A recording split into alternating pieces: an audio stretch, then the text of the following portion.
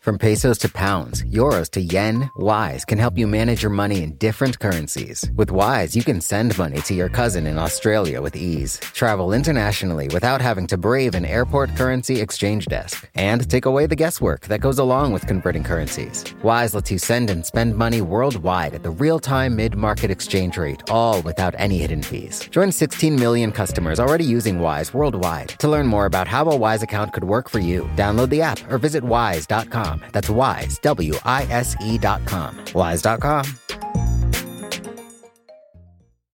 You know how to book flights and hotels.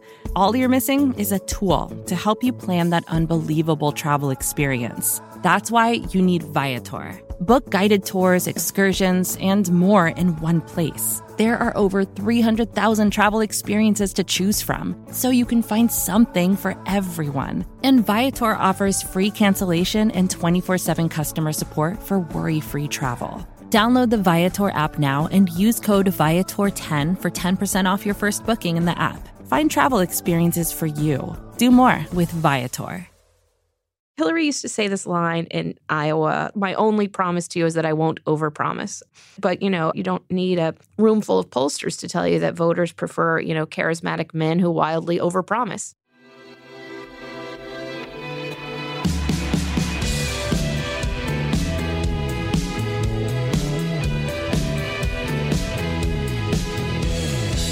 Hello and welcome to Ezra Klein Show on the Vox Media Podcast Network. Today's episode is with Amy Chozick, who is author of the new book, Chasing Hillary, 10 Years, 2 Presidential Campaigns, and 1 Intact Glass Ceiling.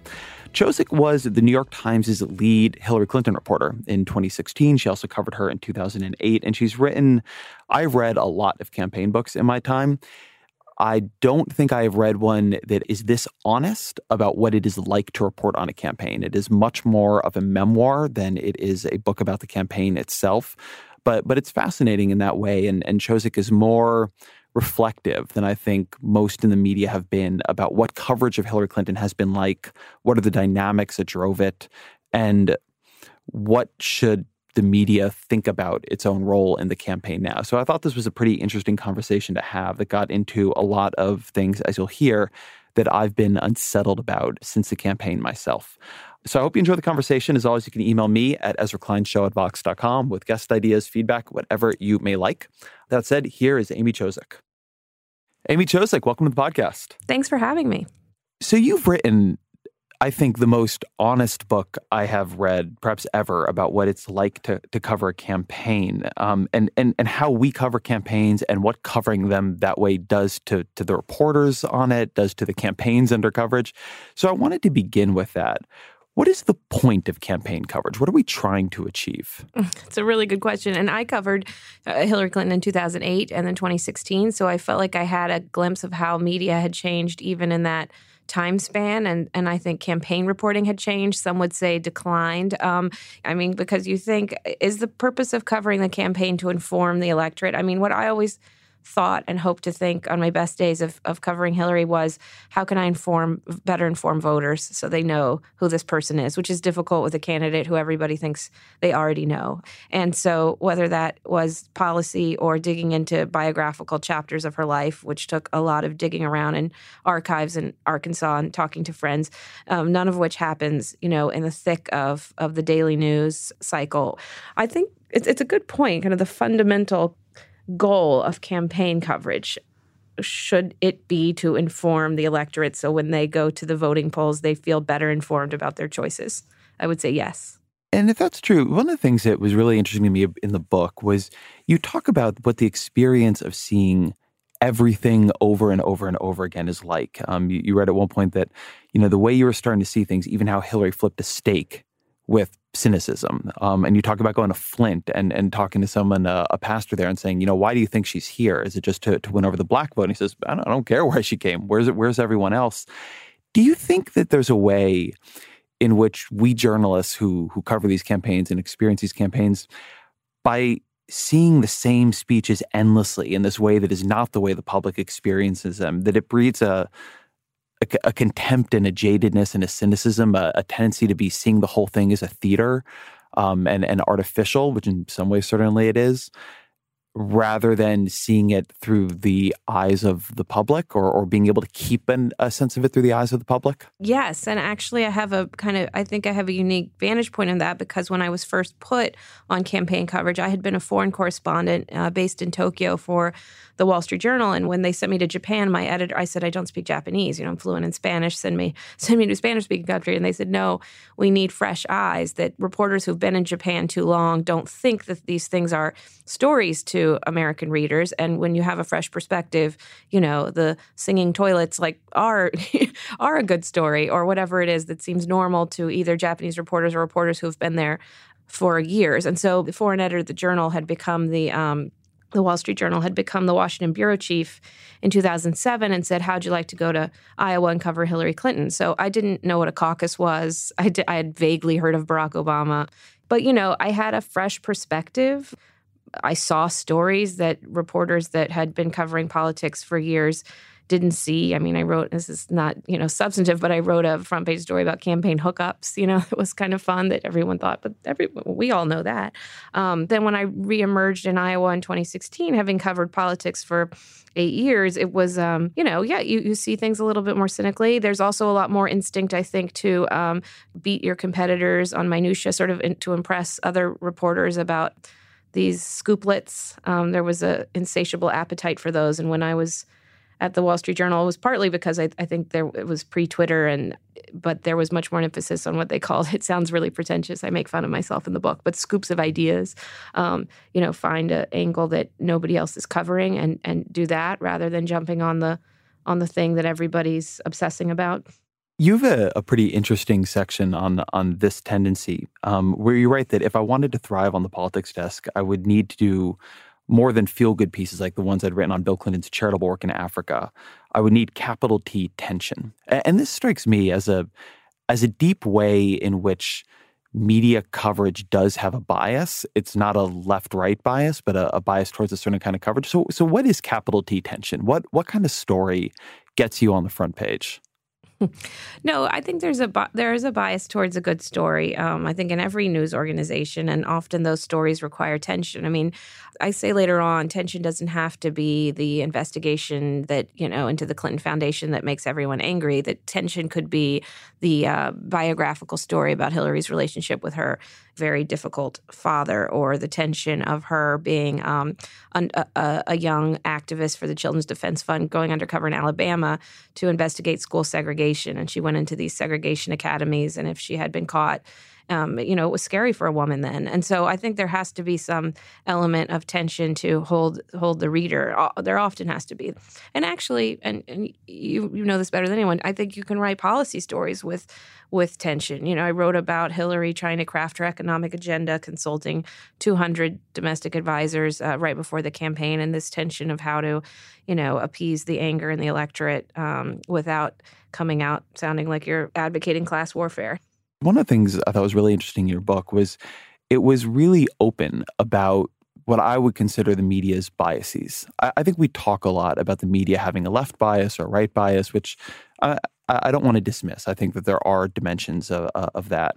But I think there are all these other biases that are actually more important, things that drive a lot more of our coverage than political opinion, that I think would be sort of interesting for us to explore. And one of them here is, it seems to me that we just have a huge bias towards stories that are slow dripping scoop and scandal, right? We have a huge bias towards stories where things are coming out, the politician doesn't want the thing to come out, and the thing is coming out slowly, so it keeps going up. And the email story always felt like that to me, that it fit into that bias. What are the biases that you see? What are the things that you saw as a campaign reporter that there may be a kind of story that have a little bit of an easier time rising in the media?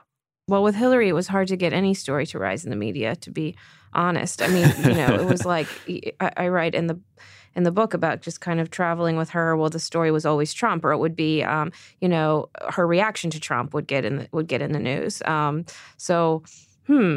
Yeah, I mean, the email story, and I think a lot about this, and I don't know if I give the most satisfying answer to saying that it just became like a fever that swept through. And this, to be clear, this isn't specific to the Times. It swept through every newsroom, turning us all into, whirlpools set on the wash and repeat cycle. I mean, I think you're right, because these emails kept coming out. And then you had the conflation and the final stretch of the campaign with the Podesta emails and the WikiLeaks releases that I think we sometimes forget, like, what the waitress in Ohio here, she's not necessarily following the intricacies of how whether or not Hillary Clinton violated federal records requests. She's hearing tidbits of emails on the news coming from the talk radio, whatever it is, emails, and that, will resonate. Did you ever see Gallup had released I don't remember if they released it during the campaign or right after, but these word clouds where they asked in a survey for people to say, what words have you heard? What words do you associate with the two candidates? And, there are all these different words for Trump and nothing quite dominated. And with Hillary Clinton, the word cloud was just like this huge emails. Mm-hmm, mm-hmm. And I always thought, and I will say, like, flatly, like, I covered the emails, right? We at Vox covered the emails. We were part of this coverage too. And I always felt really not bad about covering the emails, because I think if you cover them proportionately, and we can talk about what that means, it was reasonable.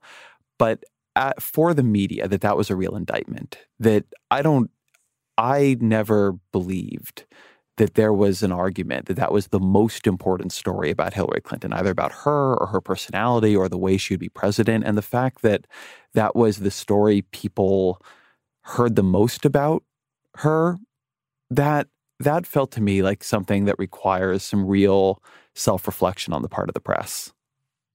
Yeah, I mean, and that's exactly what I said in the book. I think the leading candidate for the presidency being under FBI investigation is a story, and you could debate the merits of the investigation, but it is a story, and I really grew to resent and regret that it became the only story, and I think there's a few reasons for that. I mean, with Trump, there were so many different scandals. There were his taxes and women and the way he treated his employees and his bankruptcies, that I think there was no one crisp narrative of, oh, that's the thing that sticks. And with Hillary, it was all emails. And yeah, I do regret that it kind of enveloped everything, and including my own reporting. I spent a year trying to talk this feminist Democratic woman, Sarah Ehrman, who Hillary lived in her apartment in Washington right after law school when she was working on the Watergate committee, and she was moving to Arkansas to marry Bill Clinton. And Sarah, who had been a mentor, offered to drive her down and tried to talk her out of it the whole time. She said, "You're throwing your life away. You're the most gifted woman I've ever met. You could do anything you want." I wanted Sarah to tell me the story of this road trip and this kind of vulnerable, different side of Hillary. It took a year to convince her to talk on the record. I brought her babkas. I went to her apartment and had lovely afternoons talking to her to try to win her trust. Finally, she tells me this story, and it's really a sympathetic side of Hillary. It's this kind of vulnerable, searching young woman who the public rarely sees. I put this story together. It was probably my favorite story I've ever written. It posted on the Times website 3 hours before James Comey sent his letter to Congress. It never even ran in the paper. So, I think the emails became such a story that it enveloped everything, even those stories that, I had hoped, and I'm sure others had hoped, would break through and connect with voters. I read that in a book. That's such a, I think all journalists have stories like that, but that's a particularly tragic. Oh, it just to me, it epitomized everything. I was like, this epitomized this whole campaign. I tried to do a sympathetic story. The campaign tried to kill it. They didn't trust me to write a nice, they never trusted these biographical stories. They like to be controlling. And I finally get it out, and Comey sent his letter. Yep. So I want to stay on emails for a couple minutes here. So one, you said this earlier, and I want to say it again in case people missed it. We're going to talk about emails, but there are, depending on how you count them, somewhere between 2 and 4 different email stories. Mm-hmm. There's the Hillary Clinton State Department emails. There's the Podesta emails. I mean, there are a bunch of, one, I think, problem for Hillary Clinton is that the kind of scandal-ish stories that got told about her all could be put under the same rubric, which gave them a kind of amplification, where if one had been about phone calls, I think it would have been a little bit easier. Yeah. But one thing that always struck me is that the email stories, both the State and then particularly the Podesta email stories, I always felt the media was very unclear on what they were about. In a way that, like, I understood what Whitewater was about. Whitewater was about the idea of a possibly corrupt land deal. I understood what the Monica Lewinsky story was about. I understood what Watergate was about, right? You can go through a lot of scandals. You say, okay, like, this is about corruption. It's about abuse of power. It's about immoral behavior in the White House. It's about the possibility of perjury. It's about collusion with a foreign government trying to influence American policy. And I felt that given how often we covered various iterations of email stories, there was a stunning absence of, well, what are we covering here? Like, what is the question we're exploring? And so as somebody who did some of this coverage and was at a place that I think led a lot of this coverage, what were these stories about? But Ezra, that's sort of what I learned. And I think I was naive when I was first put on this beat at the Times. I was naive that, like, you don't really know what a story is about when you write about the Clintons. I thought I could think it was about one thing, was there skirting of federal records requests? And then it takes on a life of its own. I mean, this is a pretty vapid example, but the Clinton Global Initiative, young press minder who was supposed to keep track of reporters, followed me into the restroom, right? And I wrote like a lighthearted blog post about like they're keeping careful eye on reporters. I should have put more thought into that, but I was naive about the kind of ecosystem that Clinton coverage ends up in. I mean, all of a sudden it was like Fox News and InfoWars and the Clintons are following reporters to the restroom, and it took on this like monster life of its own that I hadn't anticipated. So I think some of it is like, you can write the story one way and you think it's about this thing, and then it becomes this monster that you have no control over. And I tried to, as I learned more about covering them, I tried to always keep that in mind when I wrote stories. Like, are we writing about, John Podesta's emails in a way that informs our readers, but how will that also be interpreted or misinterpreted by this machine? Wise is the app that makes using different currencies easy. Need to send dollars to your cousin in Bali fast? Getting paid in another currency and don't want to lose out because of inflated exchange rates? Want travel money without having to slog through the currency exchange kiosk? Then Wise might just be your answer. From pesos to pounds, euros to yen, Wise takes the guesswork out of converting currencies. You can send and spend money worldwide at the real-time mid-market exchange rate with no markups and no hidden fees. In 2023, people sent over $100 billion worldwide with Wise. What's more, over half of those transfers got to their destination in less time than it takes to listen to this ad. Whether you're traveling, sending money abroad, or doing business, let Wise help you manage your money in different currencies with ease. Join 16 million customers already using Wise worldwide. To learn more about how a Wise account could work for you, download the app or visit wise.com. That's Wise, WISE.com. Wise.com. Vacations can be tricky. You already know how to book flights and hotels, but now the only thing you're missing is, the actual travel experience. Because is it really a vacation if you're just sitting around like you would at home? You need a tool to get the most out of your time away. That's where Viator steps in. You can book guided tours, activities, excursions, and more in one place to make your trip truly unforgettable. Viator has over 300,000 travel experiences to choose from. Everything from simple tours to extreme adventures and all the niche, interesting stuff in between. So you can plan something that everyone you're traveling with will enjoy. Real traveler reviews give the inside scoop from people who already been on the experiences you're considering, so you can plan with confidence. Free cancellation helps you plan for the unexpected. And 24/7 customer support means you can travel worry-free. Download the Viator app now and use code Viator10 for 10% off your first booking in the app. Find travel experiences for you. Do more with Viator. How much were we in the media just writing about our own relationship with the Clintons? That there's this long-running John Allen, who wrote for Vox a pretty fascinating piece after covering the Clintons for years, wrote about the Clinton rules and the particular ways in which the media has an ongoing psychodrama with the Clintons. And part of that psychodrama is a feeling of secrecy, the feeling that the Clintons are always hiding something, holding something back from them, don't trust them. And that the emails were somehow both a real story, but part of the interest in it was that they were also a meta commentary on that story, on that grievance, a real grievance that the media has had with Bill and Hillary Clinton now going back multiple decades. I would say that even the pneumonia diagnosis and hiding it from her top aides and the press in the final stretch of around Labor Day and the final stretch of the election fed into the same narrative. I don't know. Sometimes I wonder about this alternate universe, and it's maybe silly to think about it, but if Hillary had come out at that first UN press conference about her emails and just had some like radical truth telling and said, why would I want you people reading through my emails after what you put me and my husband through in the White House, and it turned out to be nothing and whitewater. We lost money on it, but it was, this scandal that enveloped our whole his whole presidency. And why would I want you people reading through my emails? I mean, she probably couldn't have ever gotten away with that, but I do have this like alternate universe where she came out with some, radical Trumpian statement was, I didn't want you people reading through it, and I'm done talking about this. This seemed to me like a tragedy of all this, because you write, I think, in a really interesting passage about exactly that, about how you think Donald Trump would have handled. Like, he would have walked out and said, "Fuck you. Yeah, you're not going to read my emails. I'm super smart for not doing this." He actually that makes said me at smart. some point. Yep.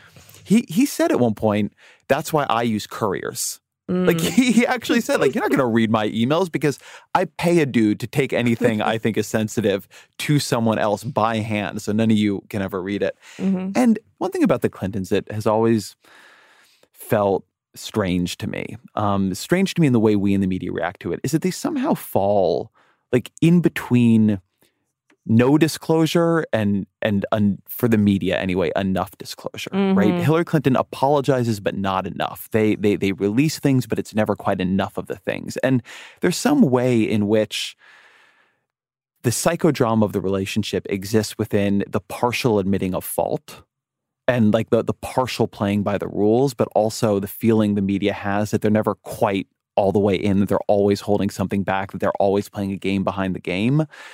And if they're facing a truly radically transparent politician, fair enough.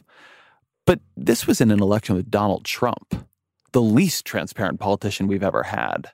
And there's something to me about the ways in which Clinton's willingness to apologize, which she did on the emails ultimately many times, her willingness to, try to release things, to play at least somewhat by the rules, ended up being a hindrance for her against this guy who the rules ended up having no power because he never would recognize they had any moral force, because he would never recognize there was any reason to apologize, there was any reason to release tax returns. He just said, screw off. And eventually the media just, I don't want to say we did. We kept working. Obviously, the Times was one of the only places that got some tax returns. But there was something there in the contrast between Trump and Clinton, and the way even now people in the media are like, well, maybe if she'd been more like Trump, it would have worked out better.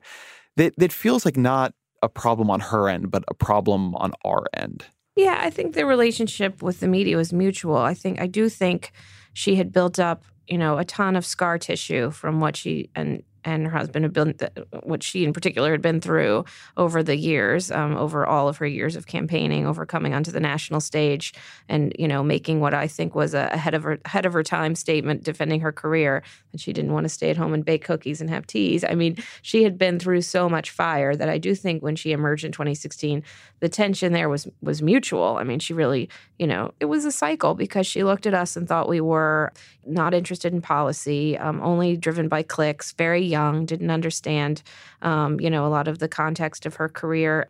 And so she didn't talk to us much. And in turn, we would do these stories like, there were literally stories counting her head nods during policy roundtables, and so I think it was a cycle, and the relationship, had long predated her current press corps. And there was a lot of scar tissue on both sides built up. But in terms of running against Trump, I mean, I think we have to assess each candidate almost in a vacuum. I mean, I think it's a dangerous proposition to look at a candidate and say, this is a big scandal. This is July 4th, and the leading candidate for the presidency is walking into the J. Edgar Hoover building with 6 lawyers to testify to the FBI. That is a big story. And even though her opponent was so beyond the pale and had so many scandals that seem worse, I don't think you can say, well, we're not going to cover this scandal that would be a huge, huge news story in any other election year, because her opponent is so beyond the pale. I mean, I think that's a dangerous kind of proposition for the reporters to make. I agree with that. I don't think you can do that. But I do think there's the question of proportionality, how much we cover something, the way we frame it. One of the things that always struck me as a little faux naive about the way we in the media covered that story. I think that when you talk about the State Department emails, right, the ones where there's a question of the way she handled classified information, the J. Edgar Hoover, testimony, that kind of thing. Mm-hmm. Every reporter knows perfectly well that every politician they talk to all the time is constantly getting around records laws. We all have the experience of the congressmen switching over to Gmail when they want to tell us something that is not going to be on their official, .gov email account. We all have the experience of press people saying, you know what, let me actually call you on this one. We have the experience. I mean, we know this, right? We know that politicians, they do things in person if they don't want a written record. I actually always thought the most exculpatory thing about this was the idea that Hillary Clinton thought that the way that if she's going to do something truly sensitive, the way to do it was to take everything off, so everything would then get looked at, was a little bit ridiculous. And so there's a way to me in which we lost the thread of this. I always thought the best argument on the emails was that, hey, look, somewhere in here, possibly even in the deleted emails, Hillary Clinton is doing things that we should be concerned about. Almost certainly, I don't know if they're in the deleted emails, but Hillary was doing things that, the public would have wanted to know about. It's just that there was nothing different about that. I mean, that was true with all of them. And I felt that the media allowed itself in some ways to get caught up in like technicalities around this, where we sort of pretended to not know the bigger picture, which is that, none of these politicians are being transparent in that way, that they are always, all the time, in ways that are more subtle and as such a little bit harder to track, getting around these laws. Yeah, and that was something, I wrote in the book that aides would always tell me off the record, are you kidding me? Obama does this and so does this. And it was like Hillary had her hands tied. She couldn't come out and say that. And just, she tried to say everybody does that. And then we'd say she's being defensive.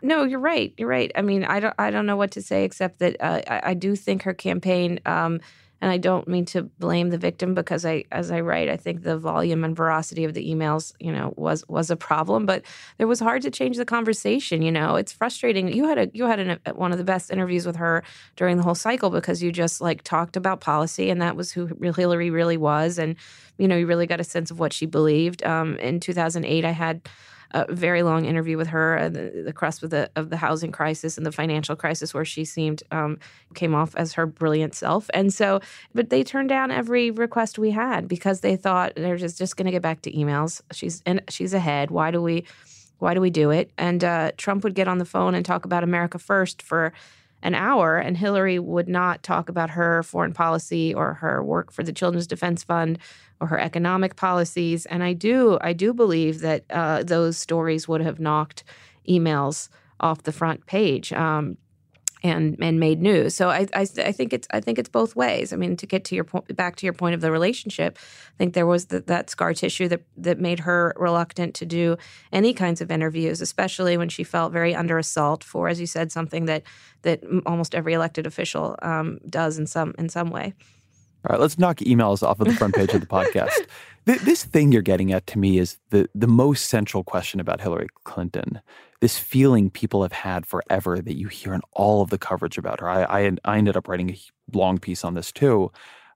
This Hillary you hear about or get glimpses of or see sometimes, people describe as brilliant and warm and human and empathic. And then the Hillary that, whether you see her on the campaign trail or she is covered this way on the campaign trail, I think people disagree on that, but who is, artificial, defensive, forced, seems like she's really hating it. I mean, you sort of describe her as the death march to victory. Why do you think there is such a wide gap between who, not just many of Clinton's colleagues, but many in the press believe Clinton is, and who she is covered or seen to be? A couple reasons. I mean, one of the things that was frustrating was that her friends would always say, if only the country could see the person I see. And the media is the conduit to explain the candidate to the country. And so if we never saw that person, I mean, in 2008, Hillary was a senator. She had a press corps she was used to schmoozing with. And these were tough guys. These were the New York press corps, and they ended up being also in her campaign bus. And so she had a comfort level, I think, and would come back with a glass of wine and joke around with us, and on Valentine's call our significant others to apologize for keeping us away from them. She had a lot of fun, I think. Even it's funny because she was losing, but she also let her guard down and felt like she had nothing to lose. And so in 2016, it was very hard to communicate that side of Hillary when we never saw it, especially some of the newer reporters who'd never covered her before. I found myself constantly talking to her friends, college roommates, everyone who had known her from every chapter of her life, because I tried to get to know the real Hillary that way, because I wasn't getting to see it in real time. And I think it's hard. Her friend Diane Blair said she has a funny, wicked, wacky side, and I would have liked to see that side so I could have communicated it to voters. So it was a frustration. I mean, at the same time, I think with Hillary, she's always been such a lightning rod, and people want Diane Blair, her friend of many years from Arkansas, who passed away and left these diaries of their conversations that ended up in the archives in Arkansas, said that with Hillary, and this was in the 90s, that people want, moralist or Machiavelli, saint or sinner. In reality, Hillary is some of each and very much in between, like all of us. But with her, she was always, and I think still is always, one or the other. I mean, people want to believe she's either a saint or a sinner. And the fact is she's in between, like we all are. One of the things I find so fascinating about that side of her lightning rodness, is how she has managed, I actually don't want to use the tenses that way. She's been made a lightning rod consistently, despite the fact that the way in which she is supposed to be controversial has often changed dramatically. So in the 90s, she's this socialist hell feminist. Mm-hmm. Yeah. And then, later she's this neoliberal sellout corporatist. And there's this way in which somehow I actually don't think she changed all that much in any of these periods, but as things changed around her, she continuously came to represent the cleavages in our politics, or at least on the left side of our politics, in a way I think is weird, in a way that other politicians who have been around for a long time did not manage to get put into this space of, controversy and flux, representing whatever people were upset about in politics, whatever was most controversial in politics in that era. I'm curious why you think that is, how you think it is that Hillary Clinton could be both controversial as a hard leftist and then controversial as a total sellout. No, it's such a good point, because when people were talking about, well, Biden should have run and Biden could have won, I'm like, oh, but you're going to attach the crime bill to Hillary Clinton, but Biden would have been, well, he would have slid right past that. That would have been fine, And he wrote it. I know, he wrote it. I mean, that's the point. It was and even NAFTA, I'm like, if you knew Hillary's friends in the White House, she actually pushed back against welfare reform and NAFTA. And she was, they called Bill Clinton's West Wing called the East Wing the Bolsheviks. She was actually behind this. What is she going to do? Break with the president when she's first lady? But, if you actually dig into her stances, she was against some of these things, quietly against. And then you have someone like Biden, who people thought would breeze right past all of these controversial positions of the 90s. I mean, this was a frustration for me. I write about this breakfast in New Hampshire. Hillary had just tied in Iowa, and it looked like she was going to lose in New Hampshire. And Bernie Sanders was saying she can't call herself a progressive, she's a centrist. And I was like, God, how frustrated she must be. For majority of the beginning of her career, she was this scary, bra-burning liberal feminist who was an affront to, stay-at-home moms everywhere. And suddenly, as you put it, she's this corporatist centrist.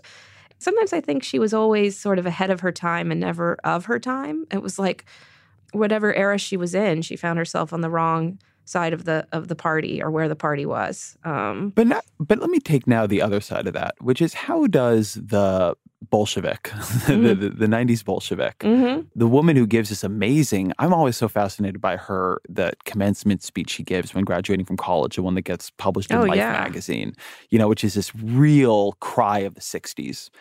How does that person end up not seeing? Because this, to me, is the amazing thing about not seeing the problem with taking $675,000 for 3 speeches from Goldman Sachs? I think she missed a lot of the domestic anger in the country when she was Secretary of State. I think she was a really involved senator talking to her constituents all the time. And then she was a really devoted Secretary of State traveling the world.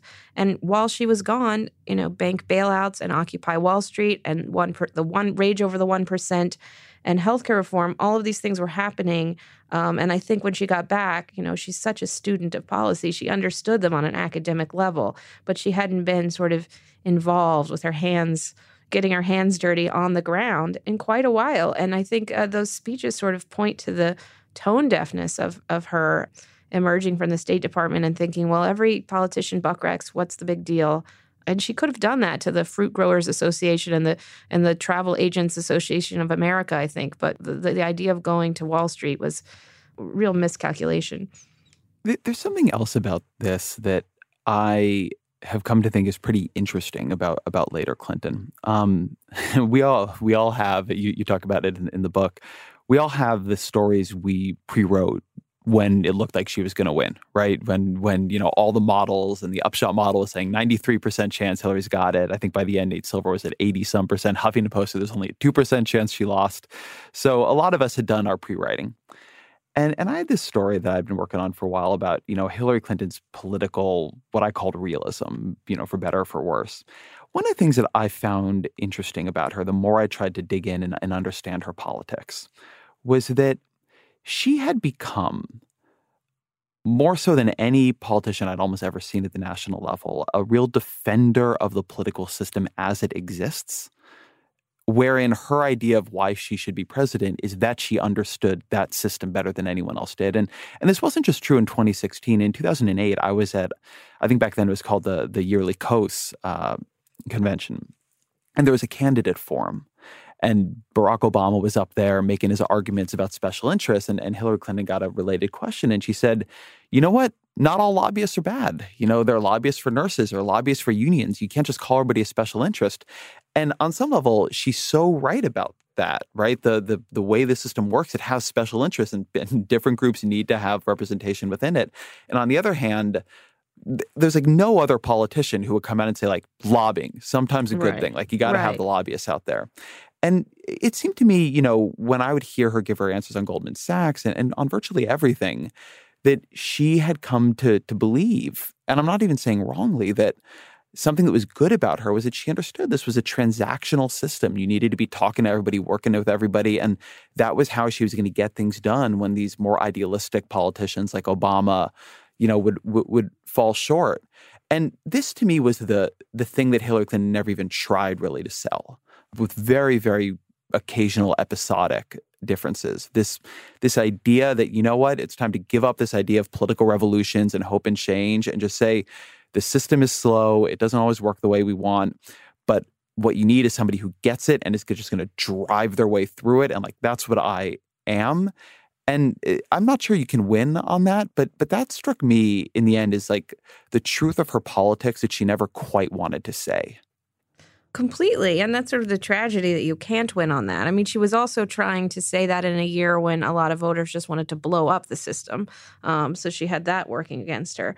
Hillary used to say this line in Iowa that she came up with and believed that made her Brooklyn campaign staff sort of cringe. She said, my only promise to you is that I won't overpromise. And, and I think she believed that a lot of the Obama's promises of bringing hope and change were unrealistic. She certainly believed that Bernie Sanders' promises at the time were completely unrealistic, and she didn't want to be that. But, I think you don't need a room full of pollsters to tell you that voters prefer, charismatic men who wildly overpromise. And I think part of the catch-22 of her is that, she says these things that she really means, like the lobbyist line, or even I would go to the deplorables line. She says people are always saying, if only Hillary said what she really meant. I mean, you and I were just talking about it. If only she showed the real Hillary and said what she meant. And then she says something like that is, I think, what she believes, authentic. In these Wall Street speeches, you see her saying, Lincoln talked about having a private and public position, and that's important to get things done. She says things that she believes, and she gets completely attacked for them. So it's a little bit like you can't win. I mean, But I think that is what she believes. I mean, she believes in kind of getting doing the work and trying to work within the system to change policy will, I think, she believes, impact the most people. I keep getting back to the story of her that I did of her going undercover in Alabama to investigate school segregation. If you remember during the primary, very contentious, Bernie Sanders trying to reach out to Black voters who overwhelmingly supported Hillary Clinton. And his campaign released pictures of him marching in civil rights marches. I never thought of Hillary Clinton as out front with a banner. She was going and doing research in Alabama, collecting evidence, and then she was going and filing a report with the Nixon administration to try to get that school to lose its tax exemption. And to me, that sort of exemplified how she believed you could impact the most people's lives. It wasn't being the loud person out front with the banner. It was buckling down, doing your research. Support for this show comes from Slack. You're a growing business, and you can't afford to slow down. If anything, you could probably use a few more hours in the day. That's why the most successful growing businesses are working together in Slack. Slack is where work happens, with all your people, data, and information in one AI-powered place. Start a call instantly in huddles and ditch cumbersome calendar invites. Or build an automation with Workflow Builder to take routine tasks off your plate. No coding required. Grow your business in Slack. Visit slack.com to get started.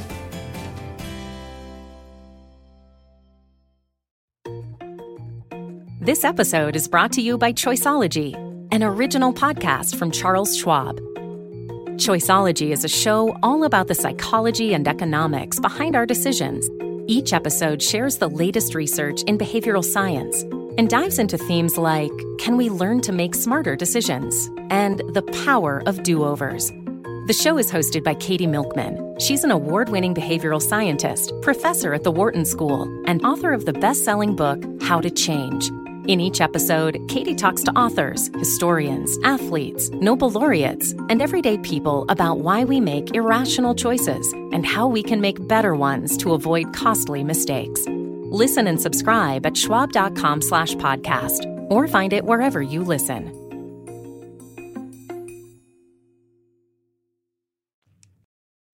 But there's something gendered in this, right? I mean, something that has really seemed true to me is that we are more comfortable in the press, we in the press, are more comfortable covering stereotypically male leadership styles, like confidently giving overpromising speeches in front of very big crowds, than stereotypically female leadership styles, like working transactionally to find consensus within small groups. I mean, Hillary's better than most men at that, but that wasn't something that we in the press, I think, know how to cover the way we know how to cover a speech before 50,000 people who are all going wild. Mm-hmm. Well, that's a really good point. And I think her campaign was sort of grappling with that issue because a couple people in her campaign who were sort of newcomers to her world said she's so great when she goes and like drops in on the Girl Scouts of America, or when she's in a coffee shop, or when she does these little events. And they were very stuck in, no, we need to do rallies. I mean, there were other forces in her campaign saying we've got to get her out there on the stump. But so I think maybe that kind of candidate, a female candidate, a policy-minded candidate, needs a different forum. And to the credit of the changes in media, you could go stop in at the Girl Scouts of America in Kentucky, which she did, and you could have it go all over cable news if you put the right media people in the room. And so maybe it's a rethinking of campaigning and kind of does the big rally do the most to reach people and to show who she really is. I mean, they tried at the beginning with those policy roundtables, but they just felt so staged that it was, I don't think it accomplished what sort of maybe her listening to her ahead of her Senate race did. Yeah, but, let me turn the question on you. I mean, Is there a way that when we cover campaigns that we could deploy our resources in the media more effectively? I mean, could we be crowding out more of our speech coverage with coverage of the way they legislate? I don't know the answer, but I feel like I worry we're going in the wrong direction. I worry that watching the way we now all chase Donald Trump's tweets, we are getting so over our skis on public communication being the only thing that matters and being completely able to drive the agenda and how good you are at public communication driving the entire agenda. I feel like we are abdicating our responsibility on this to think it through, and then we kind of say, well, yeah, but everybody else is going to cover the tweets, so we got to run and do it too and crowd everything else out. That doesn't feel to me like a satisfying answer. No, and I mean, there's this sense that like the media really screwed up in 2016, but they're really holding everyone accountable now that Trump's president. It's like, no, it's the same. We're the same people. We're the same people living with the same demands on our news organizations. We're in the same kind of cycle. And so, there is this, I think, especially among liberals, this sense that like everything that we covered during the campaign was terrible and gave rise to Trump, and everything after has been heroic. And I don't think that's the case. I mean, I think we're the same industry, the same people operating under the same tensions and pressures. What did you think during the campaign? You have some really interesting just moments where Trump enters your narrative specifically. Mm-hmm. Where he there's this story you relate where he just calls you on the phone some morning because he knows you watch The Apprentice and he wants to know if you think Arnold Schwarzenegger will be as good at it as he was. Can you just tell me that story in a little bit more detail? Yeah, I mean, I was covering Hillary's speech. Remember, she gave a great foreign policy speech in which she said he's like, you can't be a man who can be baited with a tweet shouldn't be a president. And she was it was one of her toughest. And then we talked about that. And then he heard I had watched The Apprentice. So he had also called to ask, to chat about The Apprentice and ask if I thought Schwarzenegger was going to be as good as him. A lot of people in our newsroom, I shouldn't say everyone, but a lot of people on the politics desk have some experience of like waiting in line at Starbucks or being on the elliptical and seeing no caller ID on their phone and hearing, hi, it's Donald Trump. And that was something I think none of us had with Hillary coverage. But no, for all of his kind of bashing of the First Amendment and incredibly dangerous degrading of media publicly, he would get on the phone quite willingly. Let me ask you about the one of the other candidates in the race. So you have a pretty complicated relationship with Hillary in the book. I think in some ways you have a complicated you clearly have some interest or bemusement at some of Trump. Yeah. Your relationship, not so much with Bernie Sanders in the book, but with Bernie Sanders' supporters, there's a lot of, I would say there's a lot of anger, actually, as I read it. Like a lot of, a feeling of real that you took a lot of abuse and that something was toxic there in the relationship you had with that community. I'm curious to hear you reflect on that. Yeah, I mean, it was pretty brutal. The Bernie bros, as they're called, I don't think they were all men, but the women who covered Hillary were, relentlessly abused online, on phone calls, emails. It was before California voted, but when Hillary had officially clinched the number of delegates to become the nominee, the AP called it, the Times wrote it. We got death threats. I got voicemails saying we're going to hunt you down in the streets. Yeah, I mean, it's funny. I've had some friends, kind of liberal friends in Hollywood, read it who said, liberals were doing this to you? It's like, yes, abusing reporters and being nasty is an equal opportunity, ranges the whole landscape of the political spectrum. And so it was pretty relentless and extremely tinged in sexism.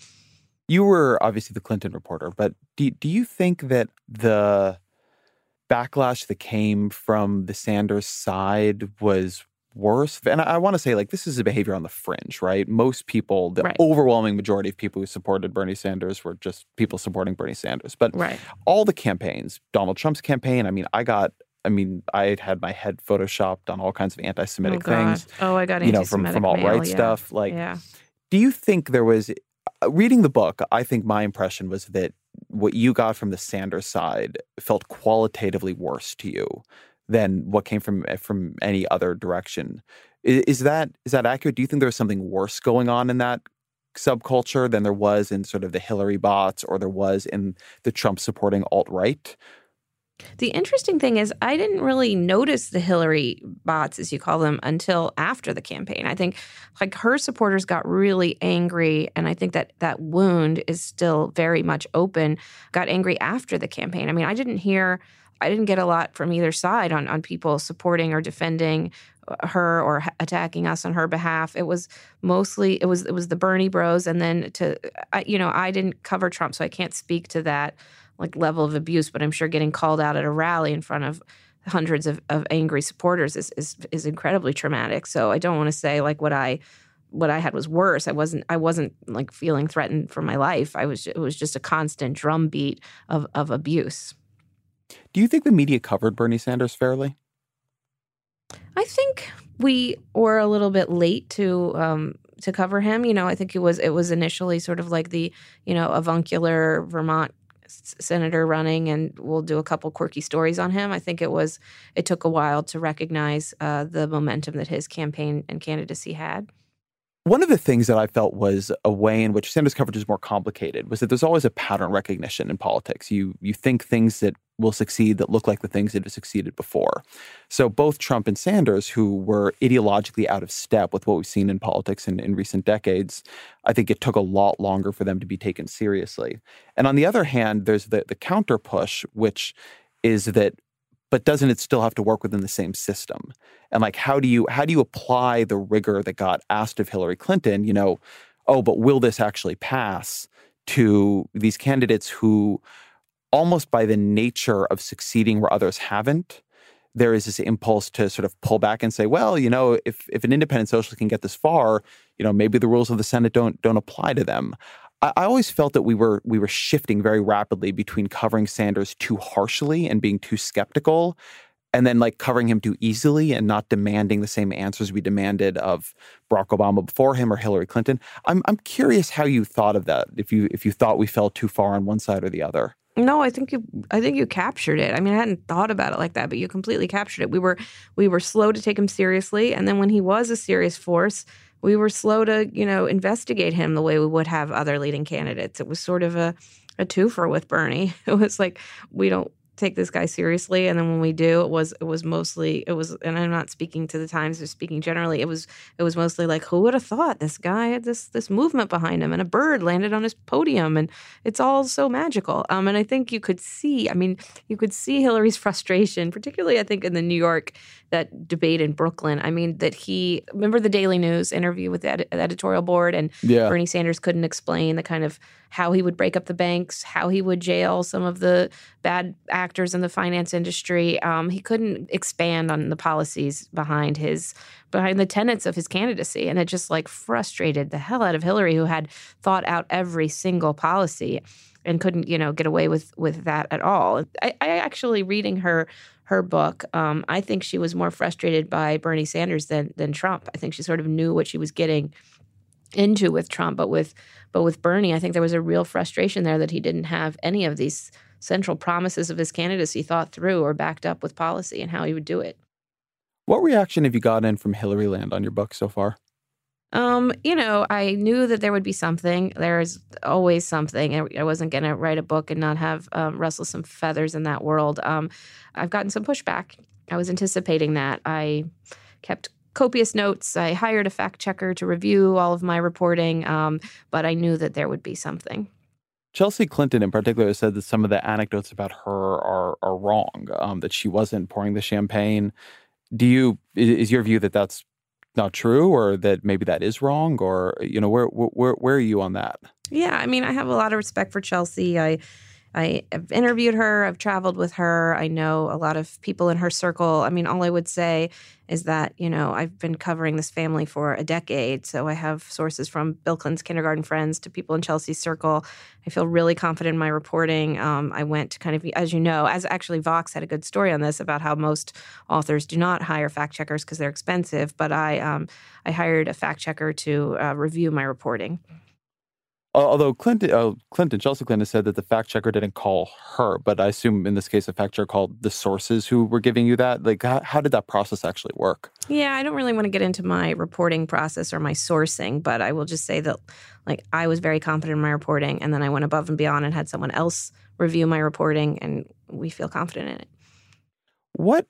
When one of the things that is sort of true throughout the book, which I think is you bring this out more than most reporters do, is that a dynamic that happens behind the scenes in all reporting is not between just the reporter and the candidate, right? What the reporter thinks of the candidate, what the candidate thinks of the reporter, but their interaction with the staffing around the candidate, with this kind of large apparatus that begins to surround them. And the kind of psychodrama of that can often become almost dominant, right? Your relationships with them depend on what you get. And one of the things that is interesting to me is that Hillary Clinton has had a very loyal staff for a long time, but has attracted very different kinds of people to her at different points in her career.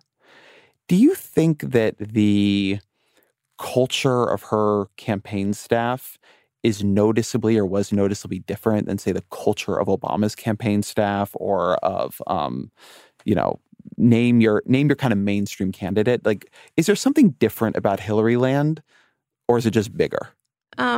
I would sort of dispute the question a little bit because there's different. I think of Hillary as different circles. I wrote a Times Magazine story in 2014 about how to keep all these concentric circles around Hillary's orbit from imploding in this Planet Hillary story. But so her campaign staff was a lot of newcomers, a lot of young people, a lot of people who were really excited about her candidacy and were sort of fresh to the perspective of her and the media and very professional. And then she had, these longtime aides who had been with her through the White House, who had been through all of these storms with her, who she relied on, who she trusted. Her coterie of as you mentioned, she's had these people who have been loyal to her forever, which I think says a lot. But so there was also like that world, and I think that world was the one that was different than covering, say, Obama. I don't think that he has a few friends from Chicago, but I don't think any candidate has sort of built up these loyalists who stay with them for decades. And so there was this almost like this shadow campaign that would often travel with Hillary, that she would often turn to, that she would, for instance, tell about her pneumonia diagnosis when she didn't tell the other, the newcomers in her circle. And so there were these concentric groups of aides. One of the things that you suggest about this world of aides is that it was, given that Hillary Clinton was the first female nominee for president of a major party anyway, that this world was more gendered than, and maybe more sexist than one might expect. That going up to Hillary Clinton, you sort of suggest she had a preference for male reporters, and then going down to these aides, you suggest that they were very, very, very capable at playing on gendered insecurities to try to get what they wanted. I'm curious what you think that culture was, and if I'm even reading that part of the book correctly. Yeah, I think some of the things that people have seized on as like sexism in Hillary's campaign, I want to be clear, happened before she was a candidate. This was when she left the State Department, and she had a very small circle of aides protecting her and protecting the coverage very carefully as she geared up to run for president again. I think that, part of what I wanted to write in this book is a really honest account of what it was like covering the first woman with a real shot at the presidency. And in some ways, that was really historic. Seeing Hillary Clinton clean up on those 3 debates, the first woman on the general election debate, and she really cleaned up. The debates didn't matter as much as we thought they would. She had a predominantly female press corps for the first time. Maybe 18 of the 20 of us who traveled with her were females. So there were all these historic aspects of her candidacy, but at the same time, there was a lot of the old hazards of reporting while female, the old boys club that has been, and it's not about Hillary, it's about every campaign in modern history. We would have the same pitfalls. So I think that was sort of what I wanted to get at and why I highlighted some of their tactics. On one hand, you had this historic candidacy, and on the other, you had kind of the same old stuff. I said when she left the State Department and she was picking up a bunch of awards at charity galas and women's groups, and she was delivering inspiring speeches about standing up to bullies, and I would often apply Hillary's own advice to dealing with her aides. What was her advice? When she give speeches at women and girls groups or pick up awards from women's organizations and give speeches about standing up to bullies and, fighting for your career or whatever it is that you want, I don't remember the exact quotes, but I would often think of her advice while I would then, wrestle with her own aides. That kind of like amazing little dynamic there seems like a reasonable place to close. So let me ask you then, at the end of this podcast, I always ask people for book recommendations, but you were saying at the start that you had really read into the literature of campaigns, all these campaign travel logs from years past. So what are What are three, if you're a political obsessive and you'd like to read some of these great campaign books, what are three campaign books you would recommend in addition to Chasing Hillary that people read? I mean, there's the tome on the 1988 campaign, Richard Ben Cramer's What It Takes, is obviously a classic. I like Gary Willis's Nixon Agonistas. I would recommend for Hillary coverage, I think Carl Bernstein's book is good if you want a biography of Hillary.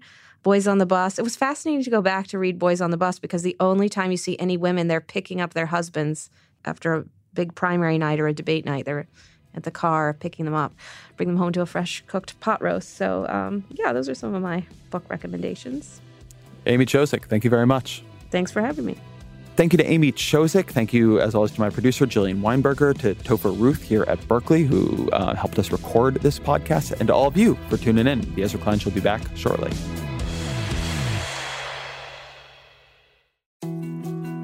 More to-dos, less time, and an infinite number of tools to keep track of.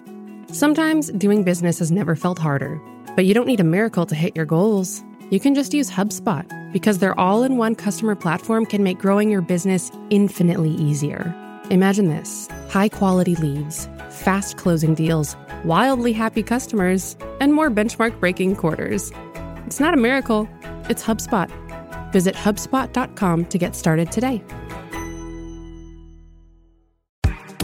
Claude 3 from Anthropic is your one-stop shop for enterprise AI. With models at every point of the price-performance curve, you no longer have to make trade-offs between intelligence, speed, and cost. Claude 3 Opus sets new industry benchmarks for intelligence. Sonnet strikes the perfect balance between skill and speed. And Haiku is the fastest and lowest-cost model on the market, perfectly designed for high-volume, high-speed use cases. Join the thousands of enterprises who use Anthropic to navigate this new frontier. Visit anthropic.com/Claude, CLAUDE, today.